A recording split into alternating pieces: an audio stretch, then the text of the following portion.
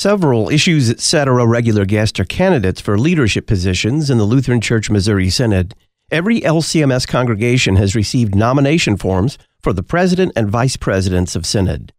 Please encourage your pastor and congregational leaders to fill out and return these nomination forms before February 28th of 2023.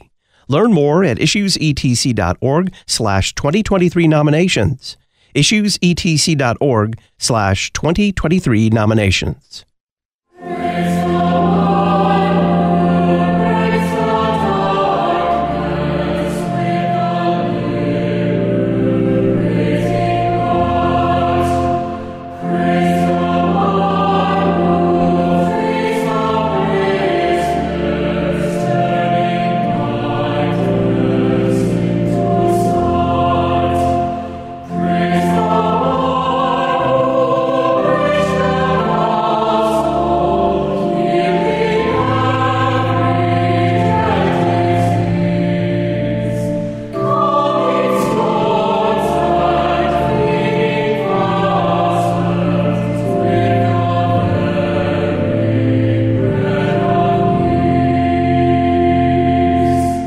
The hymn, Praise the One Who Breaks the Darkness. Well, there's a line in there, the one who frees the prisoners, turning blindness into sight. That's exactly what we see happening this coming Sunday.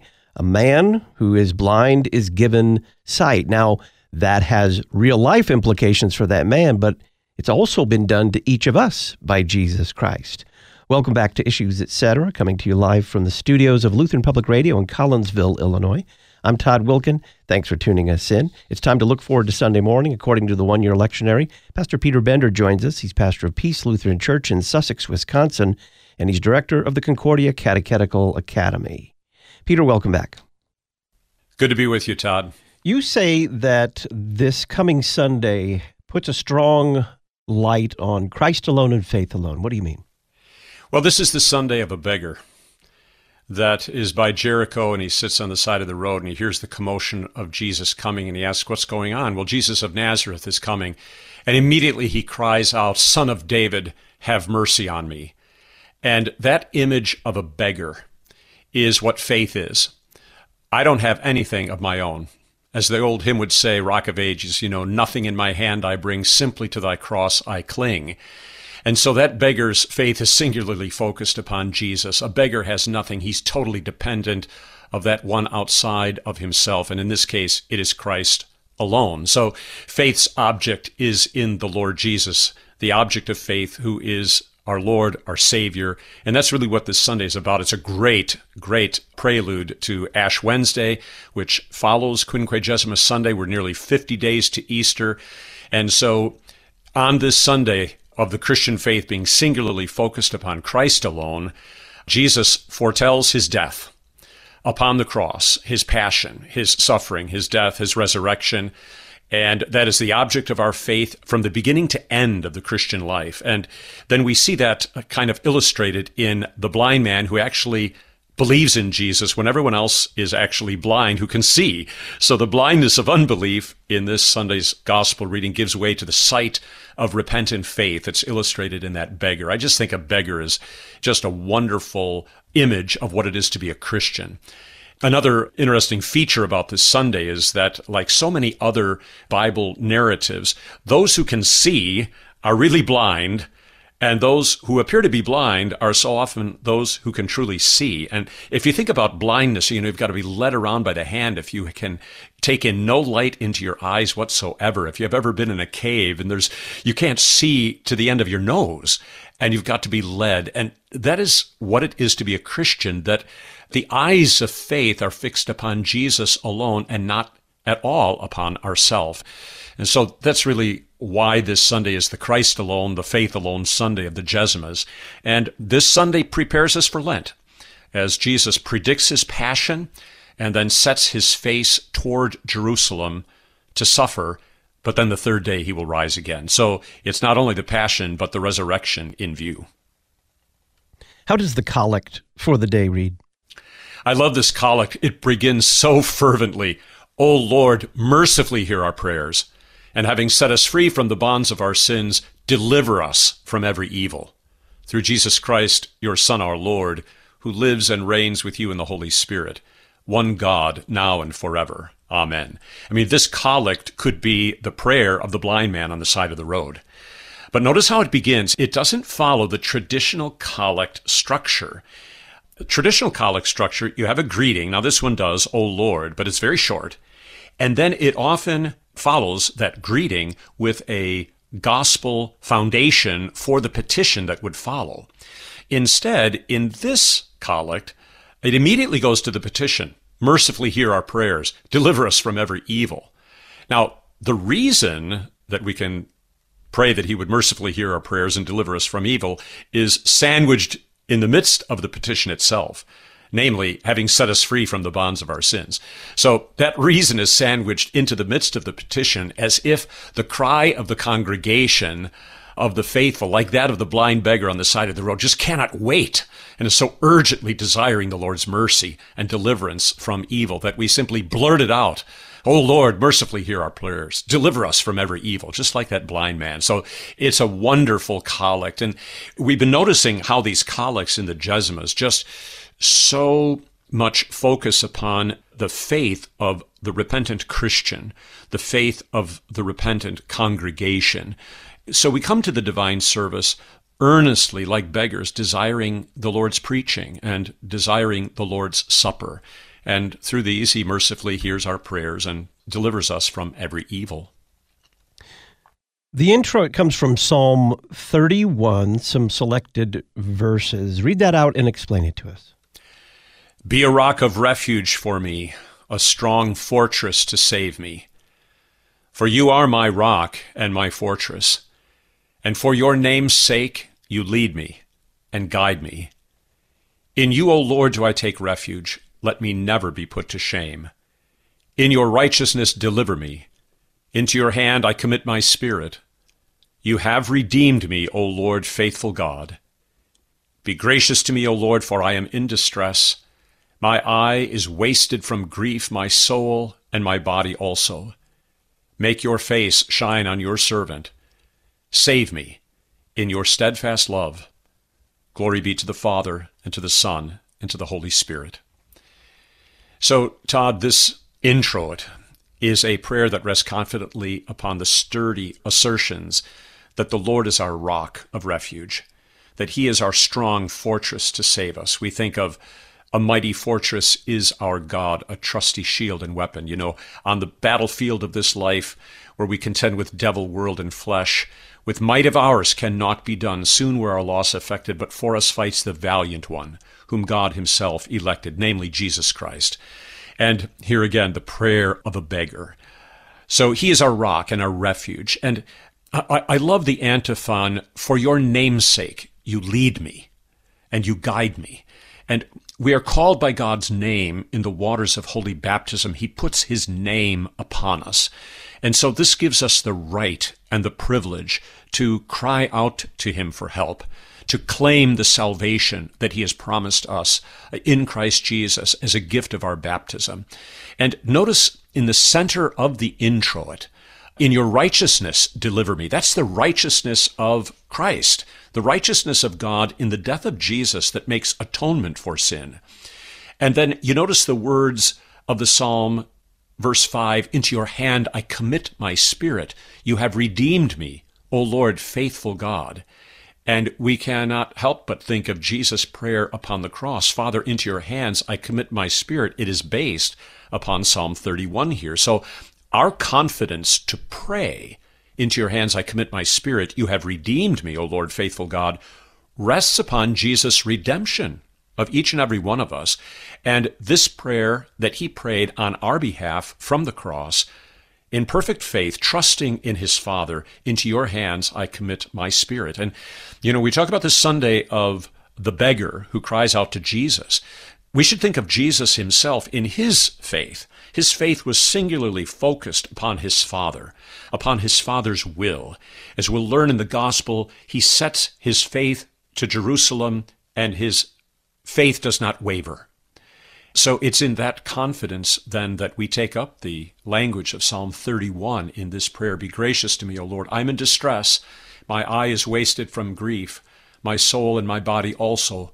Make your face shine on your servant. Save me in your steadfast love. And so he who set his face to Jerusalem to suffer and die now turns his face toward us in redeeming love as our refuge and strength, a very present help in time of need. Just wonderful intro. The unity of the propers in the one-year series just never ceases to astound me and to delight me.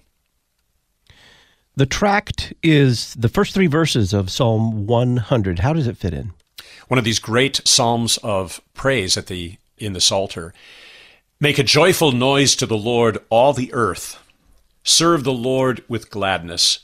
Come into his presence with singing. Know that the Lord, he is God. It is he who made us. We are his people and the sheep of his pasture. So there's a lot of themes going on in this brief 3-verse tract that set up the gospel for the day. We should note the use of the word Lord here. That is the connection to the great I Am, the eternal God of the promise of salvation, the God of Abraham, Isaac, and Jacob, who revealed himself to Moses at the burning bush, who is the God of the patriarchs, the God of salvation. He is the one who is Lord of all the earth, and he is the one who truly is God. And we come into his presence with singing. And in the Old Testament for the day, we're going to hear about David, who is chosen to be the anointed king and the shepherd of Israel. And so here in the tract, you have of the Lord, he made us, we're his people, and the sheep of his pasture. So the tract gives voice to the blind beggar's confession of faith in Jesus, to whom he will give all glory and praise at the end of the gospel for the day. And it draws us into the thanksgiving and the praise of Jesus that both the crowd begins to sing as a witness of Jesus' healing of the blind beggar, and as the beggar sings in his praising and glorifying of the Lord Jesus for his work of salvation. Pastor Peter Bender is our guest. We're looking forward to Sunday morning according to the one-year lectionary. The gospel reading in Luke 18 is next.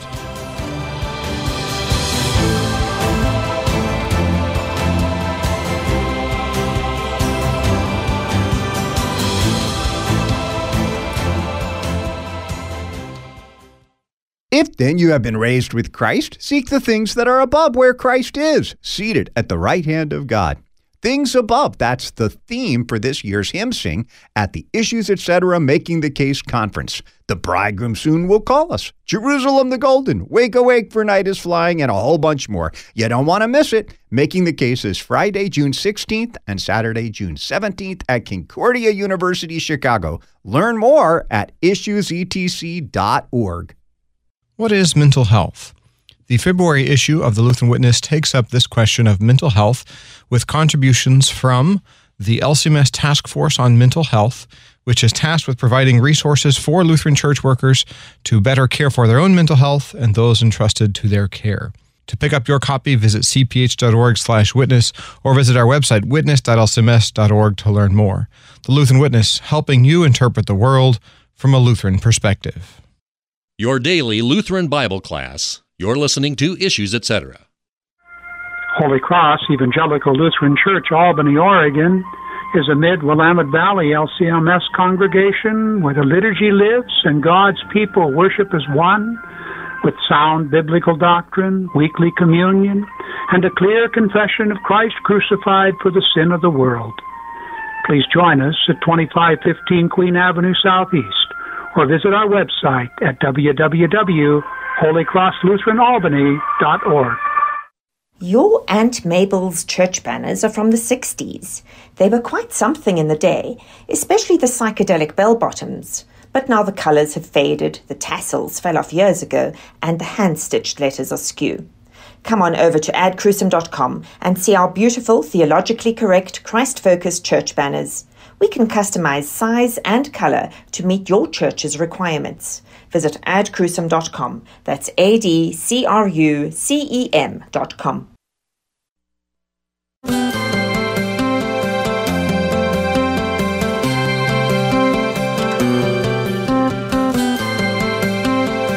When the author of this hymn needed a children's procession hymn at a mission he had started in the economically depressed hamlet of Horbury Big, he pulled out this one, which he had published the preceding year in a national church newspaper. It would later remark it was written on a very simple fashion without thought of publication. It was written in great haste, and I'm afraid that some of the rhymes are faulty. I'm certain that nothing has surpassed me more than its popularity. He was talking, of course, about the hymn, Onward Christian Soldiers. That's a little bit from the Issues Etc. book of the month for February. Eternal Anthems, The Story Behind Your Favorite Hymns, Volume 2. It's at our website, issuesetc.org. Or you can call Concordia Publishing House and order Eternal Anthems, 1-800-325-3040, 1-800-325-3040. Pastor Peter Bender is our guest. We're looking forward to Sunday morning. Peter, we come to the gospel. It's Luke 18. You've mentioned it several times already. Luke 18, 31 through 43. How does it read? Taking the 12, Jesus said to them, "See, we are going up to Jerusalem, and everything that is written about the Son of Man by the prophets will be accomplished. For he will be delivered over to the Gentiles, and will be mocked, and shamefully treated, and spit upon. And after flogging him, they will kill him, and on the third day he will rise." But they understood none of these things. This saying was hidden from them, and they did not grasp what he said. As he drew near to Jericho, a blind man was sitting by the roadside begging. And hearing a crowd going by, he inquired what this meant. They told him, "Jesus of Nazareth is passing by." And he cried out, "Jesus, Son of David, have mercy on me." And those who were in front rebuked him, telling him to be silent. But he cried out all the more, "Son of David, have mercy on me." And Jesus stopped and commanded him to be brought to him. And when he came near, he asked him, "What do you want me to do for you?" He said, "Lord, let me recover my sight." And Jesus said to him, "Recover your sight. Your faith has made you well." And immediately he recovered his sight and followed him, glorifying God, and all the people, when they saw it, gave praise to God. This is the gospel of the Lord. Now you'll notice, Todd, that this gospel for Quinquagesima Sunday is kind of in two parts, but they are directly connected to each other. From verse 31 through 34, Jesus predicts in great detail his coming passion. And then in verse 35 through verse 43, the end of the gospel, he has the account of the miracle of the healing of the blind beggar on the side of the road. So here we see on the Sunday before Lent, before Ash Wednesday, that Jesus sets his face to Jerusalem for his passion. He clearly predicts this to his disciples, spelling out in explicit detail what will happen to him. But what do we hear? They understood none of these things. Everything written about the Son of Man by the prophets will be accomplished, Luke records, or fulfilled. It indicates in that expression, in that catechesis that he gives in his gospel narrative, that the entirety of the Old Testament, the entire proclamation of the Old Testament, finds its fulfillment in Jesus' death and resurrection. Every detail of his passion, of his death, of his resurrection, clearly outlined. But what does the text say? They understood none of these things. This saying was hidden from them, and they did not grasp what was said. Now, what does that mean? Now, there are several options here. They understood none of these things. This saying was hidden from them. They did not grasp what he said. God hid the mystery of Christ's death from their understanding? Or perhaps we take up the third article explanation of the Apostles' Creed to understand it. I cannot, by my own reason or strength, believe. The Holy Spirit must open the heart to faith and understanding when and where he pleases. Or perhaps both are in play. That God withheld the understanding from them until such time that through the very word itself that they would witness its fulfillment of in Jesus' death, resurrection, the Holy Spirit would open their hearts to faith. So I do say both are in play here. We learn from this text that the prophetic word of the Old Testament scriptures concerning the passion, death, and resurrection of the Son of Man is inseparably connected to the fulfillment of that word in the very events of salvation themselves. So this is what the apostles, as the chosen eyewitnesses of Jesus, were called to witness. And apart from the Holy Spirit, through his word, they could not grasp the mystery of Jesus' death and resurrection, nor comprehend its meaning, even if it was stated before them. And if I may, when we are dealing with unbelievers, an unbeliever may be able to hear you tell about Jesus is the Son of God. He was incarnate, born of the Virgin. He suffered and died in place of mankind to redeem them with the shedding of his blood, taking upon himself the sins of the world, bearing the punishment that we deserve. And then the third day he rose again from the dead, having taken away the sin that causes death. And they may hear that, but they don't believe it. They don't grasp it. It doesn't register with them. And they may even be able to recount the details. So we must never think that unbelief is simply the failure to believe that something is true. Behind unbelief is the deeper lack of trust and love and commitment to Jesus Christ and the truth of the gospel. And that kind of faith is only worked by the Holy Spirit through the Word. And so in the second half of the gospel, it is evident that this blind beggar, though he was blind and he couldn't see, that he had had an encounter with Jesus before. And I think you can say that just about of anyone in the Gospels who comes to Jesus and worships him, as this man surely does with the cry, "Son of David, have mercy on me." That is the cry of fundamental worship. I have nothing. You have everything. I'm the sinner. You are the Savior. I'm a sinful man. You're the Son of God. You are my Redeemer. So the second half of the gospel is, I would argue, an illustration of the miracle of faith in Jesus' death and resurrection that the Holy Spirit creates in the heart by the preaching of the gospel. The blind see, a sign that testifies to the miracle of faith. Sometimes the image of hearing is equated with faith. Here in this gospel, seeing is equated with faith. So in the gospel for the day, notice the geography. Jericho was that notorious city that was cursed by God. You know, the walls came tumbling down during the ministry of Joshua as they cross over the Jordan River into the Promised Land. It's the first city that the Lord delivered to Israel as they entered the Promised Land. Some interesting facts about Jericho. It's in the south. It was about 825 feet below sea level, 6 miles west of the Jordan, near the Dead Sea.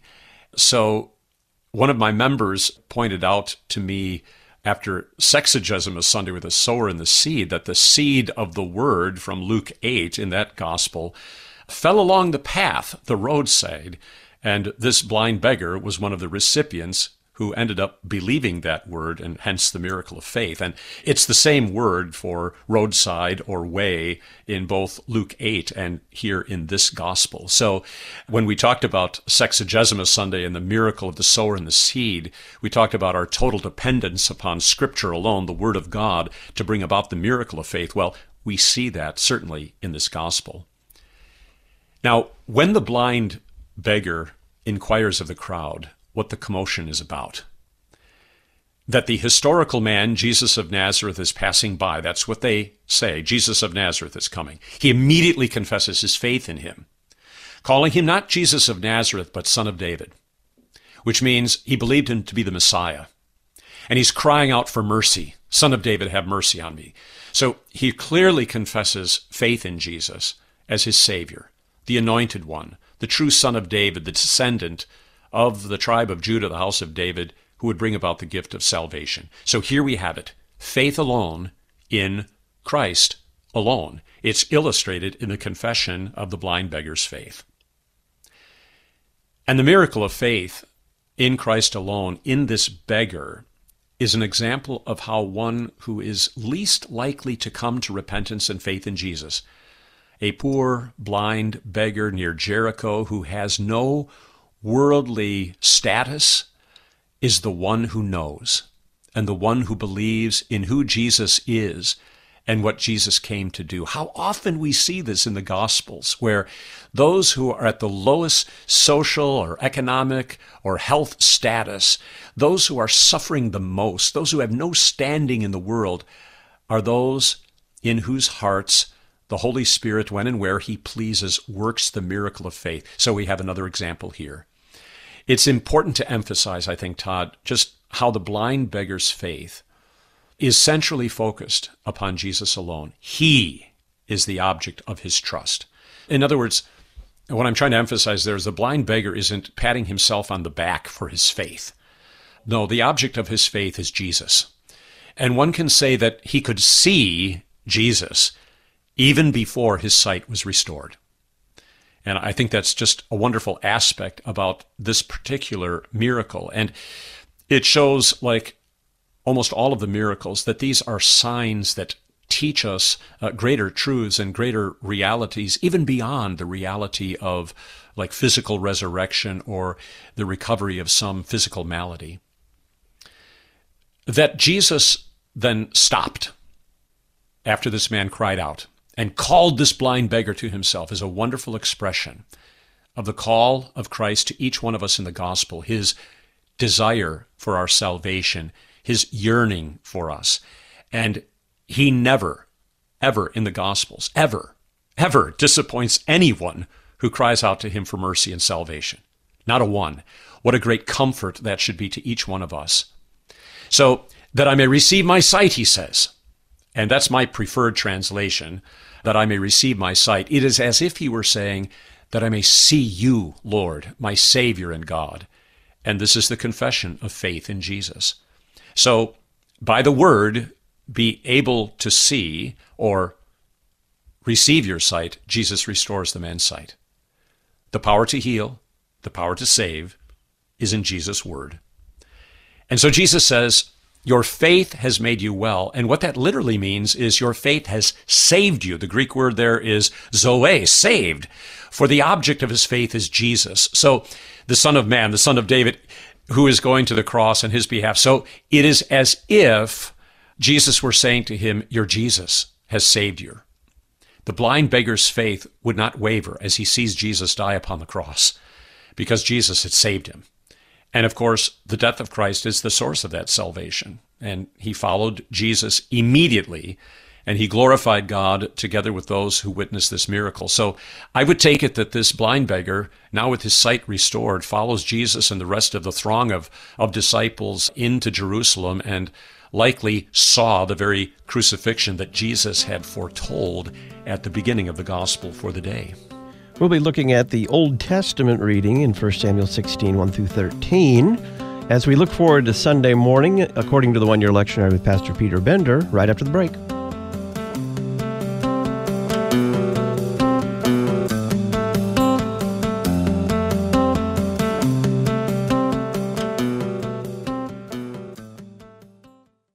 Several Issues Etc. regular guests are candidates for leadership positions in the Lutheran Church Missouri Synod.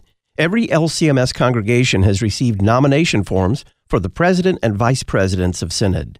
Please encourage your pastor and congregational leaders to fill out and return these nomination forms before February 28th of 2023.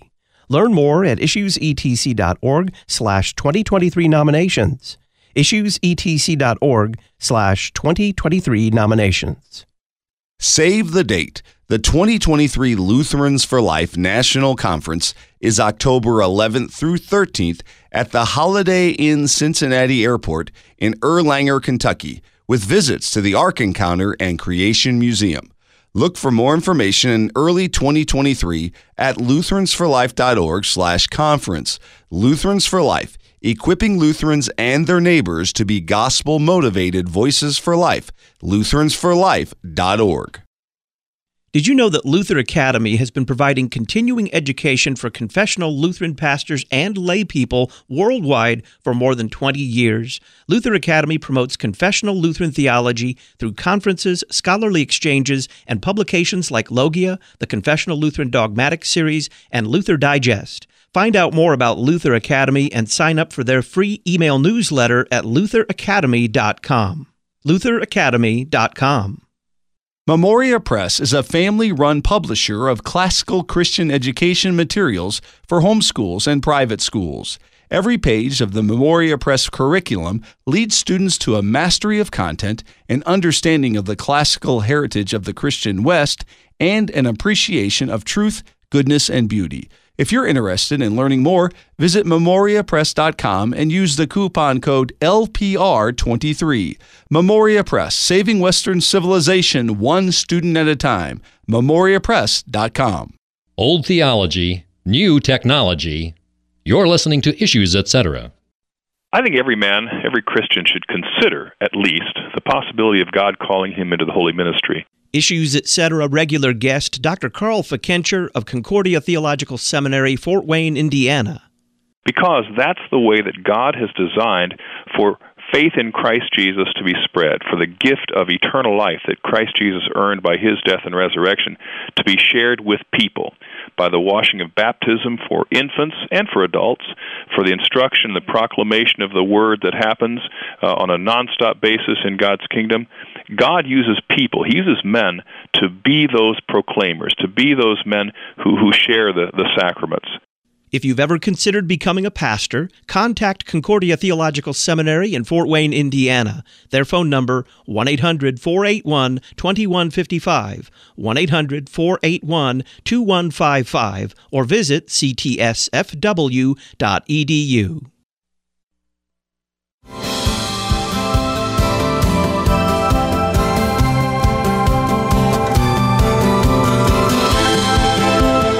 Welcome back to Issues, Etc. I'm Todd Wilkin. We're looking forward to Sunday morning according to the one-year lectionary with Pastor Peter Bender, director of the Concordia Catechetical Academy. What is the Old Testament reading? How does it read, Peter? The Old Testament is taken from 1 Samuel chapter 16, and sometimes our Old Testament readings are from the prophets, and so they are perhaps more abstract. But this Old Testament reading is a narrative. And it is the account of the selection of David to be king from the tribe of Judah, replacing Saul, whom the Lord had rejected. And so it begins in this way.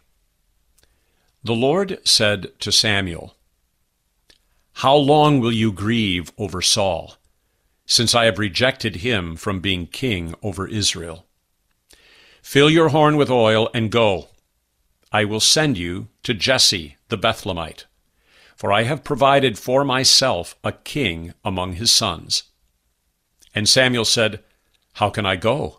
If Saul hears it, he will kill me." And the Lord said, "Take a heifer with you and say, 'I have come to sacrifice to the Lord.' And invite Jesse to the sacrifice, and I will show you what you shall do. And you shall anoint for me him whom I declare to you." Samuel did what the Lord commanded, and came to Bethlehem. The elders of the city came to meet him trembling and said, "Do you come peaceably?" And he said, "Peaceably. I have come to sacrifice to the Lord. Consecrate yourselves, and come with me to the sacrifice." And he consecrated Jesse and his sons and invited them to the sacrifice. When they came, he looked on Eliab and thought, "Surely the Lord's anointed is before him." But the Lord said to Samuel, "Do not look on his appearance or on the height of his stature, because I have rejected him. For the Lord does not see as man sees, on the outward appearance, but the Lord looks on the heart." Then Jesse called Abinadab and made him pass before Samuel. And he said, "Neither has the Lord chosen this one."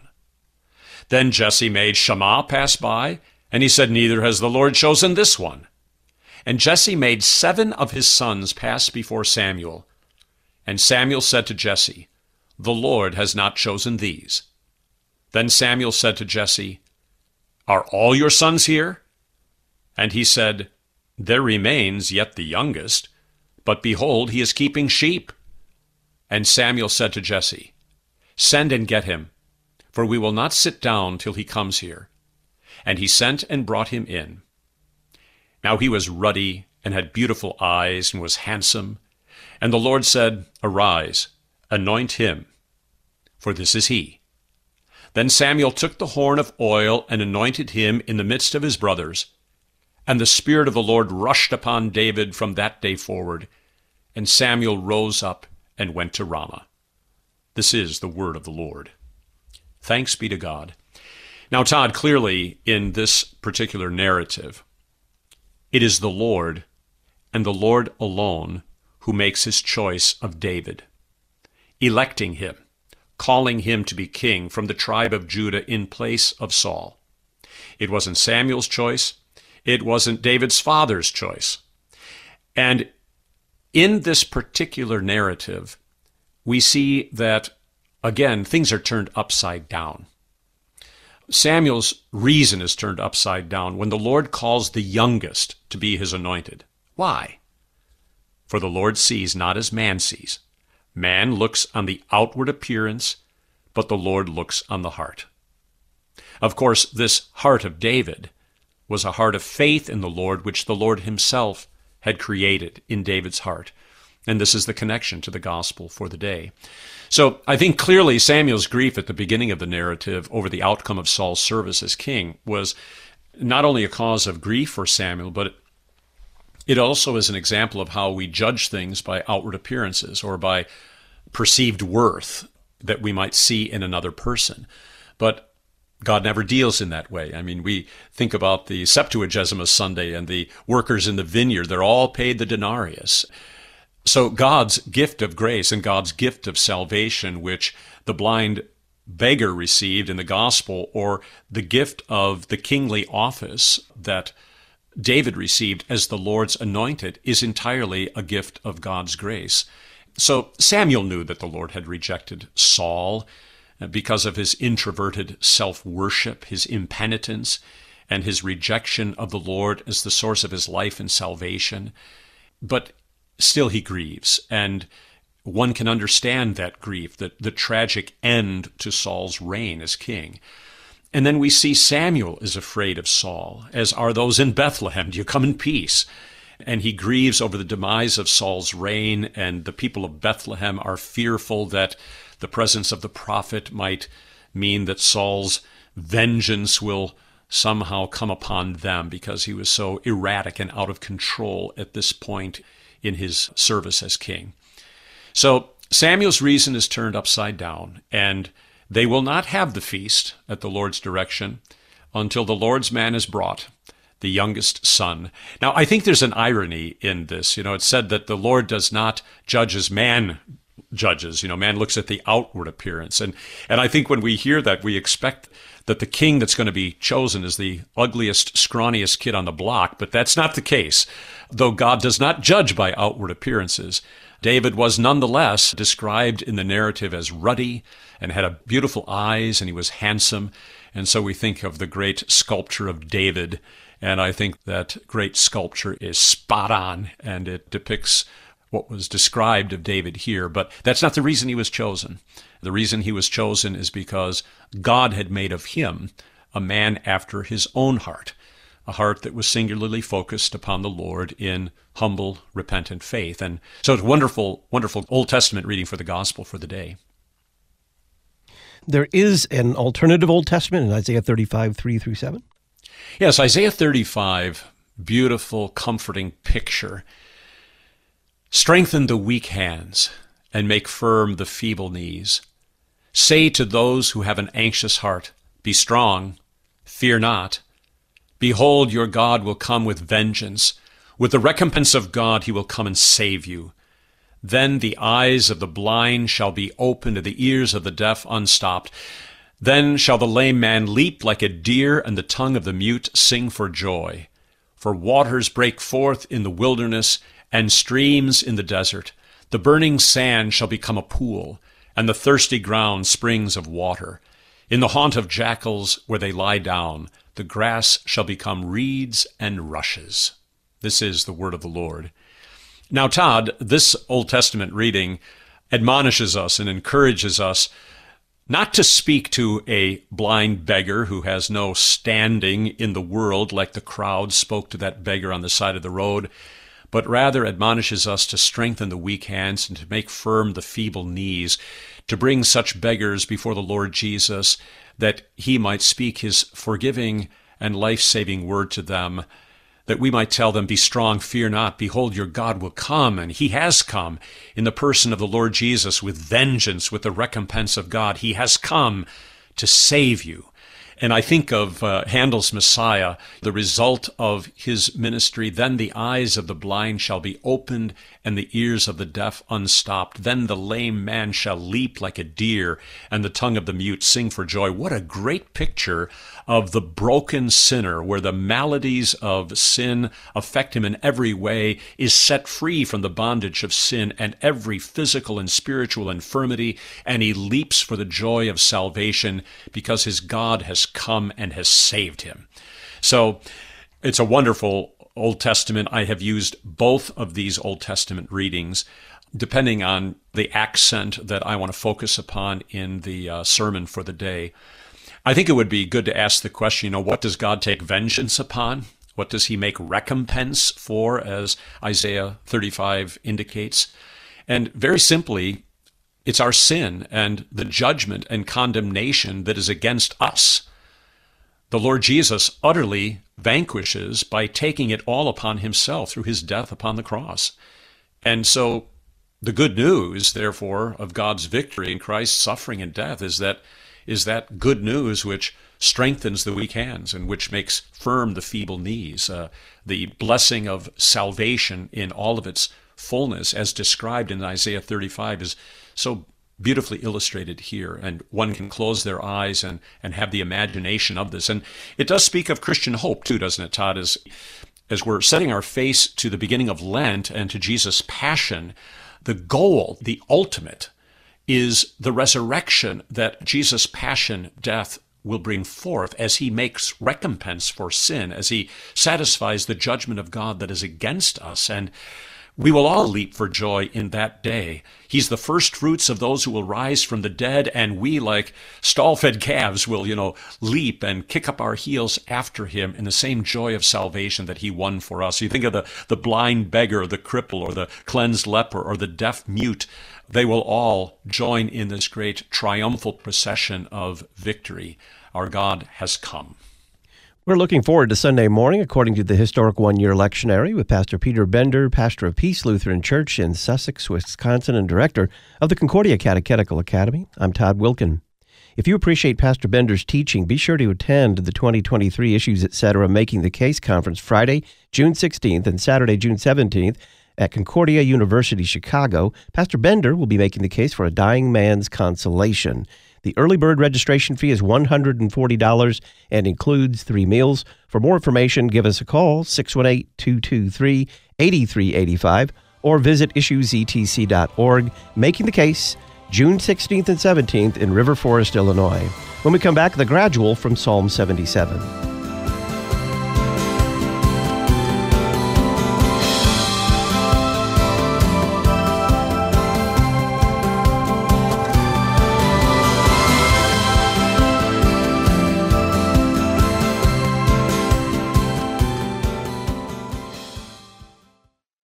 Abide with me, crown him with many crowns, hark the herald angels sing. Have you ever wondered why our beloved hymns were written?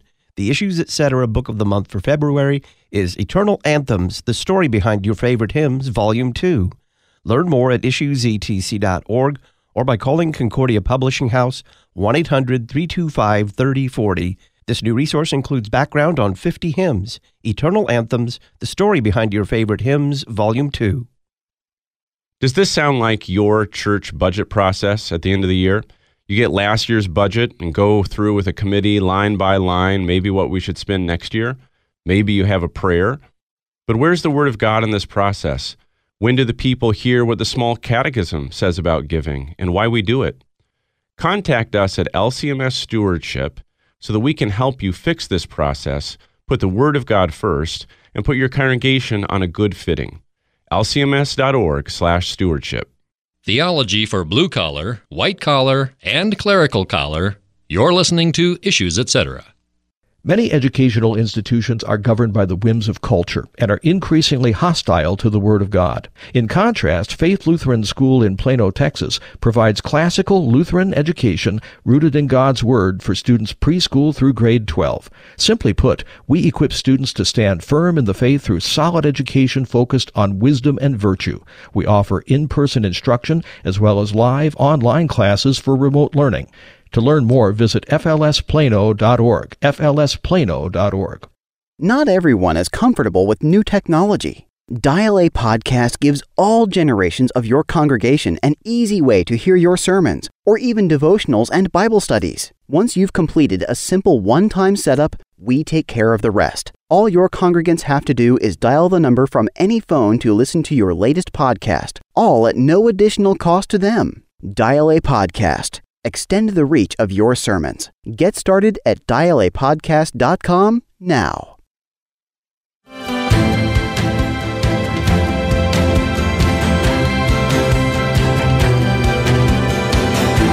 Welcome back to Issues, Etc. I'm Todd Wilkin. On this Wednesday, February the 15th, we're looking forward to Sunday morning according to the one-year lectionary. Pastor Peter Bender is our guest, pastor of Peace Lutheran Church in Sussex, Wisconsin, and director of the Concordia Catechetical Academy.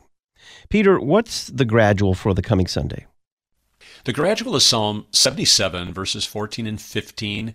The gradual always moves us from the Old Testament for the day into the epistle. And it reads, "You are the God who works wonders.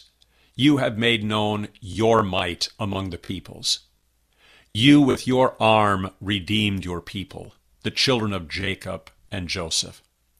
What a great gradual for Christ alone and faith alone. You are the God who works wonders. You have made known your might. With your arm you redeemed your people. So all glory to God for his saving works is declared in this gradual, Psalm 77. The gift of salvation and the gift of faith are all attributed to God.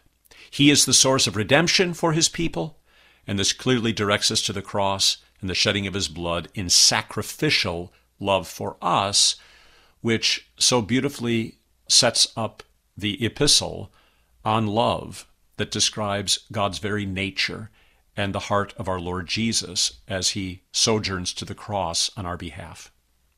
The epistle, 1 Corinthians 13, 1 through 13, the passage usually associated with a marriage rite. And it reads as follows: "If I speak in the tongues of men and of angels, but have not love, I am a noising gong or a clanging cymbal. And if I have prophetic powers and understand all mysteries and all knowledge, and if I have all faith, so as to remove mountains, but have not love, I am nothing. If I give away all I have, and if I deliver up my body to be burned, but have not love, I gain nothing. Love is patient and kind. Love does not envy or boast. It is not arrogant or rude. It does not insist on its own way. It is not irritable or resentful. It does not rejoice at wrongdoing, but rejoices with the truth. Love bears all things, believes all things, hopes all things, endures all things. Love never ends. As for prophecies, they will pass away. As for tongues, they will cease.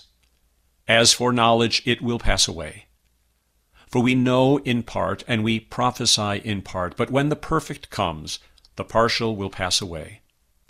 When I was a child, I spoke like a child, I thought like a child, I reasoned like a child. When I became a man, I gave up childish ways. For now we see in a mirror dimly, but then face to face. Now I know in part, then I shall know, even as I have been fully known. So now faith, hope, and love abide, these three, but the greatest of these is love. This is the word of the Lord. Now, Todd, I'm glad that you referenced this passage from 1 Corinthians 13 as a passage that often finds its way into the marriage rite. And well, it should, because when we are giving ourselves to one another in holy matrimony as husbands and wives do, we are pledging ourselves to a love that is of a higher order than the love of like, than the love that is based on how pretty or handsome the spouse is. It's a love that is greater than the love of delight for someone that pleases you and with whom you have something in common. No, this is the love of God. The word for love here is the word agape in the Greek New Testament. In the Old King James, it was translated as charity. And it is that sacrificial, self-giving love of God. And Paul clearly in 1 Corinthians, a man who had been, prior to his conversion, so full of hate, had the love of God capture his heart and had transformed him. And he came to learn the nature of God's love through the very gospel of God's sacrifice for him. He who had been an enemy of the cross, who had once tried to destroy the faith, was called by the grace of God, by this love of God, to salvation, and by the forgiveness that he did not deserve. He learned of the love of God, and that love began to shape his life in patience and kindness and so forth, as described in this particular passage. So, if you could say, is this talking about the love of God, or is this talking about the love that Christians have through their faith in Christ? And the answer is yes. The foundation for that love is God's love in Christ's sacrifice, but it begins to work so beautifully in the hearts of those who receive his love in the gospel. So now faith, hope, and love abide, these three, but the greatest of these is love. Why? Because the love of which we are speaking is the love that is God's nature, the love that moved the Father to send his Son, the love that moved the Son to lay down his life for us. There will come a time where faith will pass away and we see him face to face, no longer looking through a glass darkly, when we will no longer have to hope for what is not seen, but we will realize the fullness of the resurrection. But that love will never end. It will abide and endure forever. Just a beautiful epistle for this Sunday as we look forward to the beginning of Lent and Jesus' sojourn to the cross. How would you summarize this coming Sunday in terms of law and gospel? I have just 2 points that I'd like to make under our malady, to which the preacher must address the law in his sermon for the day. Number 1, we are so often blinded by self-reliance and human reason that we do not believe how utterly dependent we are upon Christ and the gift of salvation that comes through faith in him alone.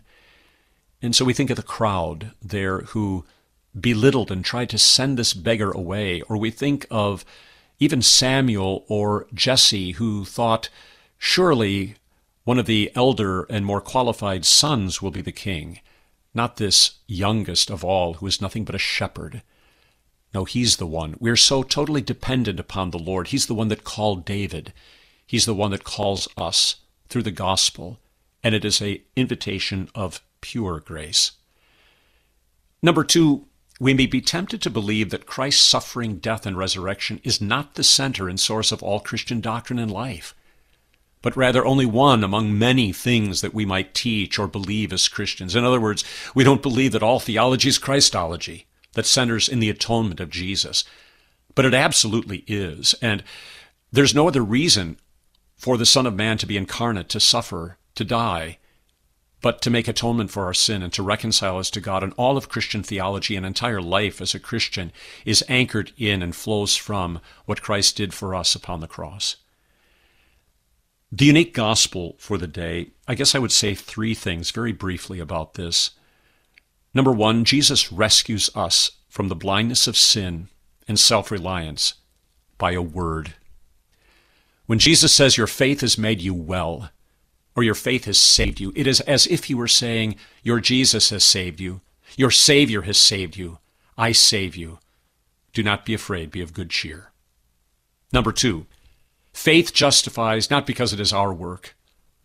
Faith justifies because the Christian faith is entirely in Jesus, faith's object. We are all beggars before God, and that is so very comforting.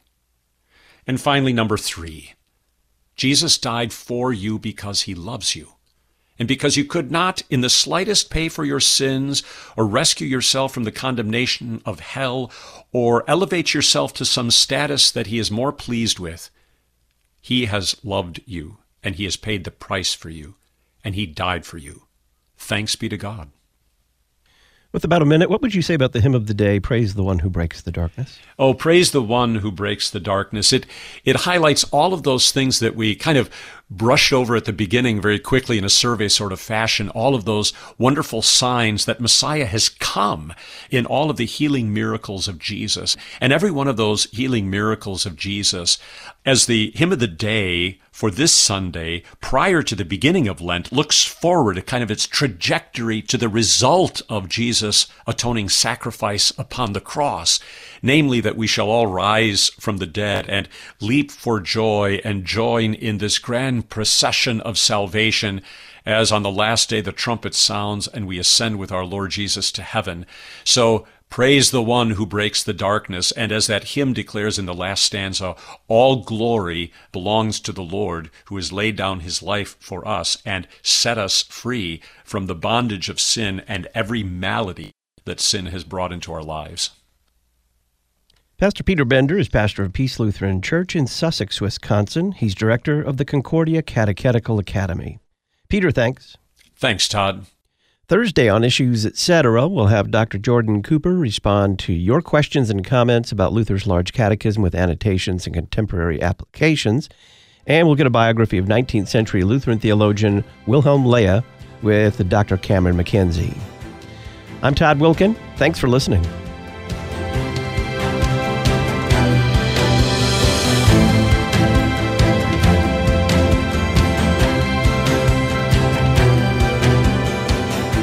Listen weekday afternoons to Pastor Todd Wilkin and guests on Issues Etc.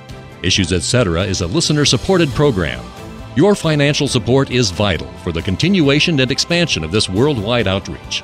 Our mailing address, Issues Etc., P.O. Box 83, Collinsville, Illinois, 62234. Box 83, Collinsville, Illinois, 62234. You can also donate at our website, issuesetc.org. Issues Etc. is a production of LPR, Lutheran Public Radio.